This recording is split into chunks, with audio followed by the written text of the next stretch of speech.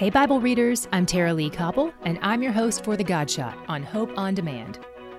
Immediately he made his disciples get into the boat and go before him to the other side, to Bethsaida, while he dismissed the crowd. And after he'd taken leave of them, he went up on the mountain to pray. Mark 6:45-46.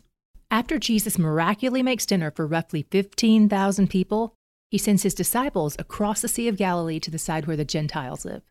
The Jewish people actively avoid that area.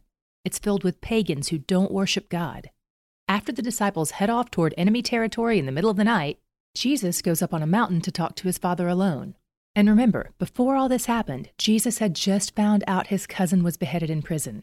So he goes to the Father. Maybe he's thanking God for the miracle of multiplying the food, or maybe he's mourning, or maybe both. You can take your wins and your losses to God. He can be trusted with all of it. He's where the joy is.